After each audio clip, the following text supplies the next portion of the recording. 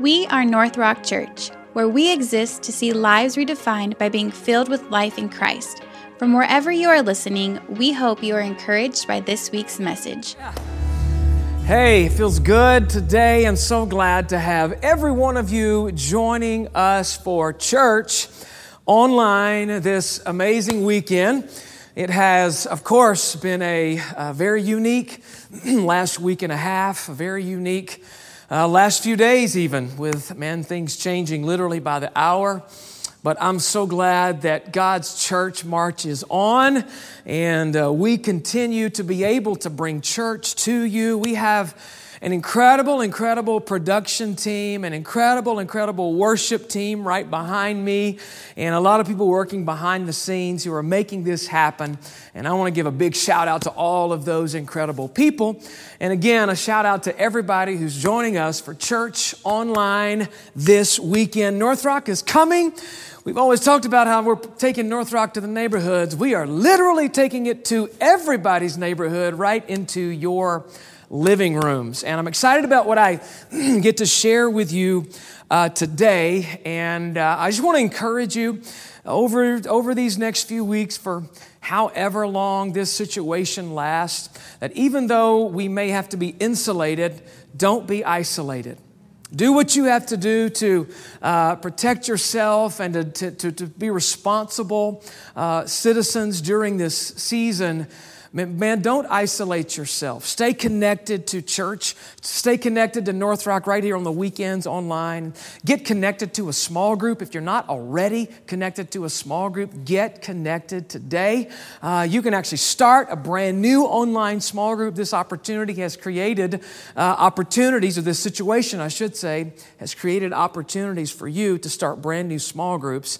And I want to encourage you to do so. So many unique things happening recently, and of course I know that you've got kids around the house that you didn't expect to be around the house. You got sports that you thought you were going to be playing on the weekends with those kids that is not happening. You got college kids who have come home from college, and your job situation, depending on what it might be, you may be working remotely. Many people are working remotely. We are bombarded incessantly. Like just before I came to the church today, it was just an incessant bombardment of numbers and statistics and kind of bad news and difficult things. And the truth is, they are real problems. They really are. It's a real, legitimate situation. And so consequently, there is a lot of people dealing with anxiety. There are a lot of people dealing with fear. And in this series that we've called The Setup, we're looking at week to week at things that have happened in the life of Jesus, things that happened leading up to the greatest event in the history of the world, the resurrection of Jesus Christ. So we're looking at things that happened during Holy Week, during Passion Week, and how they can apply to our life during this unique season that we are in. I closed last week with this truth that God has a way of turning our setbacks into setups. And I want that to ring true in your heart today. The series is called The Setup, but we need to understand that even though we feel like we're kind of being set back right now, that God is not finished, and truth and His power and His word and His grace will prevail. The church absolutely will prevail. Today we're going to look at something that happened in the life of the disciples, and specifically one of them in particular, Simon Peter. Now, I personally wrestle with some fears in my life. I actually am afraid of heights. And when I was younger, I used to, challenge myself to try to conquer that fear. I pretty much have stopped doing that. I don't do that anymore. I got up on the roof of my house probably now 18 years ago to try to do something to the roof of my house, and I got up there just fine. But when I was trying to get down, I couldn't get down. I froze. I got stuck on the ceiling. If you would have seen me, I'm sure neighbors that saw me, that drove by, were laughing and pointing fingers because I was laying flat on my belly trying to work my way down the roof to get my feet onto the ladder. And it took a long, long time. And I was finally able to get down. But that's the last time I have been up on a roof in my life. I deal with fear of heights. And it causes me to do irrational things. Like I act literally irrationally. Well, the disciples did something irrational on the week of Jesus' passion. In fact, on the Thursday evening after he was arrested, the scripture tells us in Matthew chapter 26, verse 56, that at this point, all of the disciples deserted him and they fled. Like these men who knew him, these men who trusted him, who he was their mentor, he was their leader, he was ultimately their savior. They deserted him after he was arrested. On down in Matthew chapter 26, verse 69 says that Peter, one of Jesus' closest disciples, was sitting outside in the courtyard, and a servant girl came over to him and said, "You were one of those who was with Jesus, the Galilean." And Peter denied in front of everyone. He said, "I don't know what you're talking about." Later on in verse 72, someone else said, "You were with him." And again, he said, "I don't even know the man." And then once more in verse 74, Peter actually swore and said, "A curse on me if I am lying. I don't know that man." I'm talking about irrational actions. Why were they acting irrationally? Because of fear. Because of fear. They were afraid of what was about to happen. They were seeing what was happening with Jesus, and they were afraid for themselves, and it caused them to act irrationally. Now, the situation was legitimate. It was not a situation where we would say, "There's nothing to be afraid of." No, there was something real that was happening. It was a bad deal. It was legit. But what I want to show you today is living by faith rather than fear has nothing to do with nothing being wrong. Okay? Let me share a scripture with you that I think should be like ringing true and like be the something that we're leaning into as husbands, as wives, as parents, as bosses, as co-workers. We need to be leaning into this particular passage out of Psalm 91. And it says this: "He who dwells in the secret place of the Most High shall abide under the shadow of the Almighty." Verse 2 says, "I will say of the Lord, He is my refuge and my fortress. My God, in Him I will trust. Surely He will deliver me from the snare of the fowler and from the perilous pestilence," or also disease. "He shall cover you with His feathers, and under His wings you shall take refuge. His truth shall be your shield and buckler." Verse 5 says, "You shall not be afraid of the terror at night, nor of the arrow that flies by day." Verse 6, "Nor of the pestilence," or disease, "that walks in darkness, nor of the destruction that lays waste at noonday. 1,000 may fall at your side, 10,000 at your right hand, but it shall not come near you." Verse 9 says, "Because you have made the Lord, who is my refuge, even the Most High, your dwelling place." You shall not be afraid of the terror by night. Now, that's a strange thing for the psalmist to tell us, because he tells us not to be afraid of like the worst thing, terror, at the worst time at night. In fact, it makes you wonder, how in the world can I not be afraid of the scariest thing ever at the scariest time ever? Easier said than done, right? What is it about the dark that causes us to be afraid? What is it about nighttime that causes us to be afraid? When I was a child, I was crazy, afraid of the dark, terrified of the dark. I was the youngest in my household, and so I always had to go to bed first, and so they would make me go to the back of the house where it was dark in the back of the house.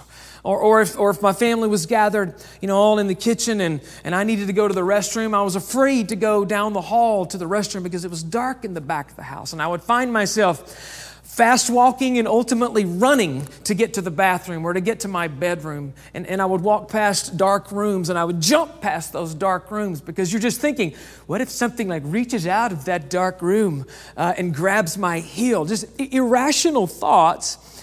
But the thing about the dark, the nighttime that makes us afraid is the unknown. It's what we can't see, because in the dark, you can't see. You don't know what might be lurking there. And I have a confession, guys. I still wrestle with fear in the dark. I'm not talking about fear of what might jump out of the closet, but fear of what might jump out of my mind.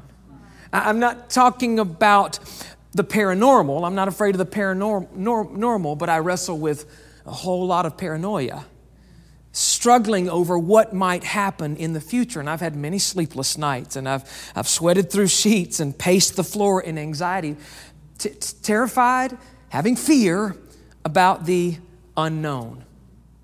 And then the Bible just tells us, don't be afraid. Don't be afraid of the terror at night. And it sounds crazy, but here's where I want to go on this incredible weekend. Just because we don't have to fear it doesn't mean we will never feel it, okay? Just because we don't have to fear it does not mean that we will never feel it. Protection is not the same thing as exemption. They're two different things. If I'm exempt from a test, that means I don't have to take it. Like I don't even have to pick up my pencil. While everybody else is taking the test, I just sit, or I don't even have to go to class. But God's protection is different than exemption.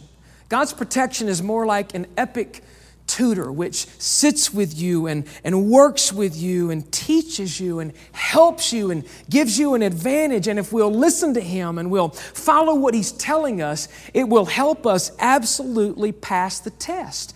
And in Christ, listen, we have protection, but we don't always have exemption.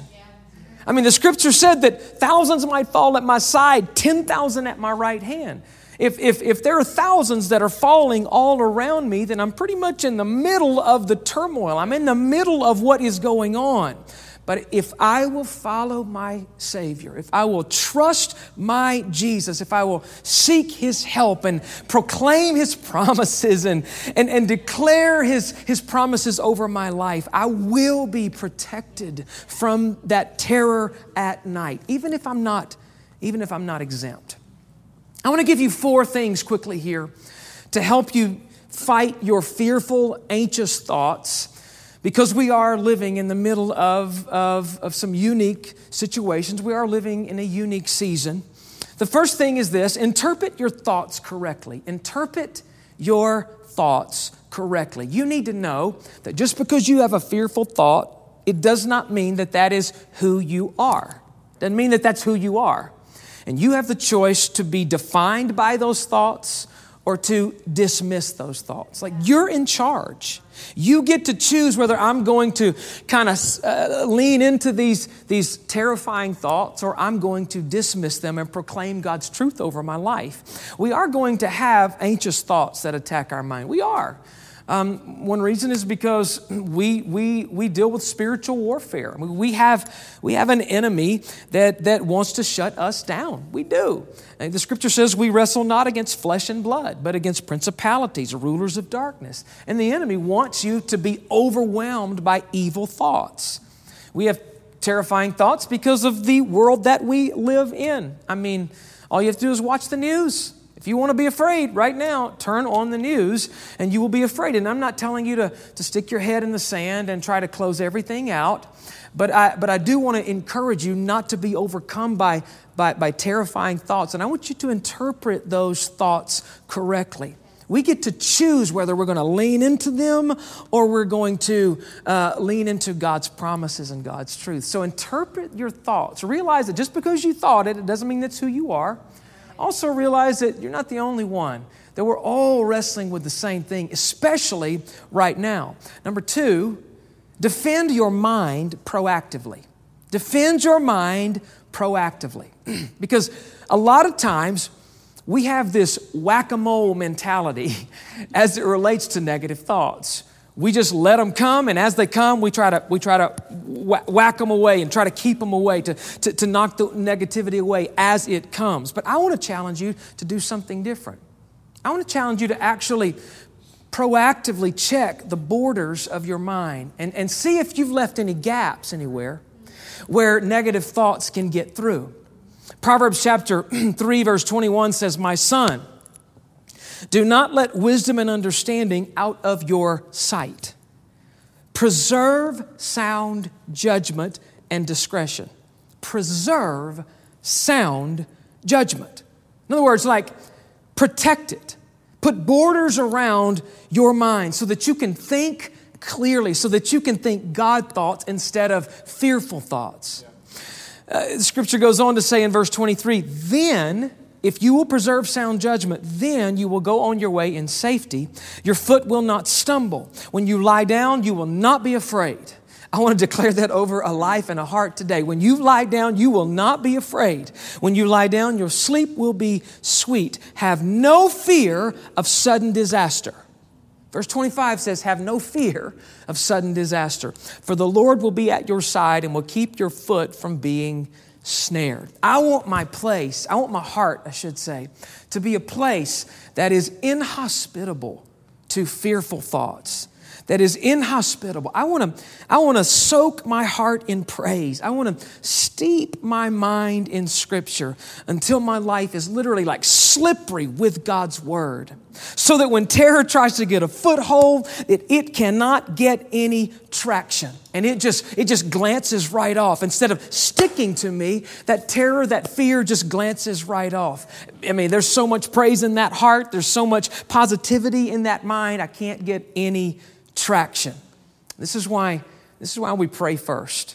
This is why we read our Bible. This is why we listen to positive music. This is why we surround ourselves with people who can bring us up. This is why we set aside time in this season to do church online, making sure that we are connected to each other. This is why we don't isolate. Even if we're insulated, we do not isolate, because it's hard for terror to get any traction if we'll steep our soul and steep our spirit in God's presence. Proactively protecting. Anybody, or if you've ever seen or been connected to anyone who engages in hand-to-hand combat, like UFC fighters or even wrestlers, they're very intentional about what they wear. They don't wear clothes that their opponent can latch onto. They don't wear much at all, to be honest with you, but they certainly don't wear things that their opponent can latch onto. And if they do have something on, it's not loose, drapey, modern, Urban Outfitters style clothes. Well, listen, we want to be careful how we dress our souls. We don't want to give the enemy anything to latch onto. I don't want to put on a jacket of fear. I don't want to wear pants of pride or some baggy shirt of cynicism or negativity or sadness. I want to make sure that what I'm wearing is like spiritual spandex. Like the enemy cannot get his hands on us, because I'm attending my online small group. I'm watching church online. I'm reading my Bible. I'm getting up and I'm praying first. Before I start my day, I'm putting on my spiritual spandex. Please don't be trying to look at that. Don't be trying to see that in your mind. But I'm putting on my spiritual spandex of prayer. I'm praying first. I want to encourage you to find seasons and find times to laugh and smile throughout the day. The joy of the Lord is your strength. The enemy wants to take our joy, and he can't have it. He cannot have it. I don't want to give him anything to latch on to. And number three, take evasive action immediately. So what do I do if I'm blindsided by a fearful thought and I find myself in a moment of anxiety, a moment of panic? Because sometimes it absolutely does happen. It absolutely does happen. And here's something that I've learned, and I've shared it recently in a little Devo moment. But we receive the power of God's promises by participating in them. Like we have to do our part. Isaiah chapter 26 verse 3 says, you will keep in perfect peace those who trust in you, whose thoughts are fixed on you. So you have perfect peace when you fix your thoughts on your Savior. You actually have a role to play. You can have peace, but you got to control your thoughts. It's like whenever I've been to a Spurs basketball game, and they play the little games in between the quarters with the people on the floor while they're giving gifts away, giving prizes away, and like Whataburger will be involved, and they'll have people throwing big foam French fries into these big trash cans, and the person who throws the most French fries into the trash cans in the allotted time wins like Whataburger for a year. Now, that might fire you up. It kind of grosses me out a little bit. I mean, I love Whataburger. I do. I love my Whataburger. But like it fires my kids up for sure. But here's the thing, even if they give you a card that says you get a burger for a year, you might have the card in your hand, but that doesn't mean you have a burger in your belly. Like you actually have to participate. You've actually got to get in your car and you got to drive to Whataburger. Right now you'd be driving through the drive-thru, but you got to go to Whataburger in order to get that belly. You have to participate in order to get the promise. Yeah. Listen, God has all sorts of promises for us, but we have to participate. We participate by praise. We participate by attending our online small group, by watching church online. We participate by lifting our eyes above the junk, by not getting all of our news and information from Fox or CNN or MSNBC, but by opening God's Word and filling my mind and filling my heart with those truths. And when I participate, it's amazing how peace will follow. I got to take evasive action. And then fourth and finally, I want to challenge you. When fearful thoughts come, retaliate appropriately. I love this. We need to retaliate on the enemy. Because here's the truth. When the devil fights against something in your life, it's a big mistake on his part because it forces me to the conclusion that whatever this thing is he's fighting, he's terrified of it. Listen, whatever the enemy opposes, he's afraid of. So here's what I want to challenge you to do as we get ready to close today. Let the terror by night become a terror for the night. Like, don't back down. Instead, double down. Say, enemy, you're trying to make me afraid, but that's just going to build my faith. I'm going to love more than I've ever loved before. I'm going to hope like I've never hoped before. I'm going to experience and embrace God's grace and give God's grace away like I never have before. I'm going to serve more people than I ever have before. I want to become a terror to the enemy in my life by rising up and doing what he's trying to get me to stop doing. Listen to me. Listen to me. You are chosen, you are called, you are loved, and you are equipped. And no weapon formed against you will prosper. Listen to me. All who rise against you will fall. And greater is he who is in you than he who is in the world. We are not going to be controlled by fearful thoughts, but we are going to declare God's truth and God's promise in our life. Let me pray for you today. Let me pray for you. Lord, we thank you for your word today. We thank you for how it encourages us, how it gives us peace, Lord. And God, I want to declare peace over every individual watching this sermon today. I want to declare peace over dads and moms and the children in those homes. I want to declare peace over husbands and wives and single individuals, God. I want to declare peace over elderly individuals who might be shut up in their home right now. I want to declare peace.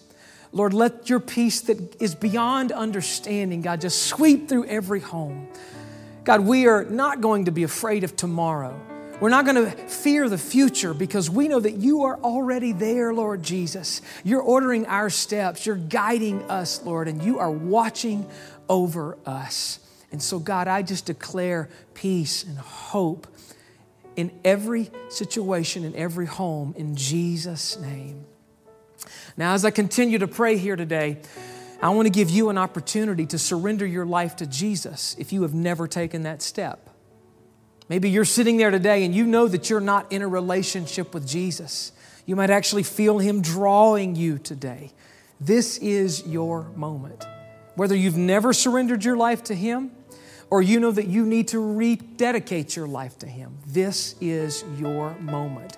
And I want to pray for you. So all I'm going to ask you to do is simply pray this prayer along with me in your own words. Lord Jesus, I surrender my life to you. I'm inviting you to save me, Lord Jesus. I cannot save myself. God, I repent. Forgive me for my sins. I want you to be the Lord and the Savior of my life. I believe in you, Jesus. I believe you gave your life for me and that you rose from the grave. And on this day, I'm starting over. I'm making you the Lord of my life. I'm making a fresh start. It's in Jesus' name that I pray. Amen. Amen. Amen. Amen. Well, thank you for responding and taking that incredible step of faith. And if you just surrendered your life to Jesus, there's one more step that we would love to ask you to do. There's a number that's coming up on the screen, and we want to invite you to text NR-YES to the number that is on your screen. And we have something that we want to share with you, some gifts that we want to share with you, just to kind of help you along on your new faith journey. All right? God bless you. God bless everybody. I love you guys. I cannot wait to see you very soon. God bless you.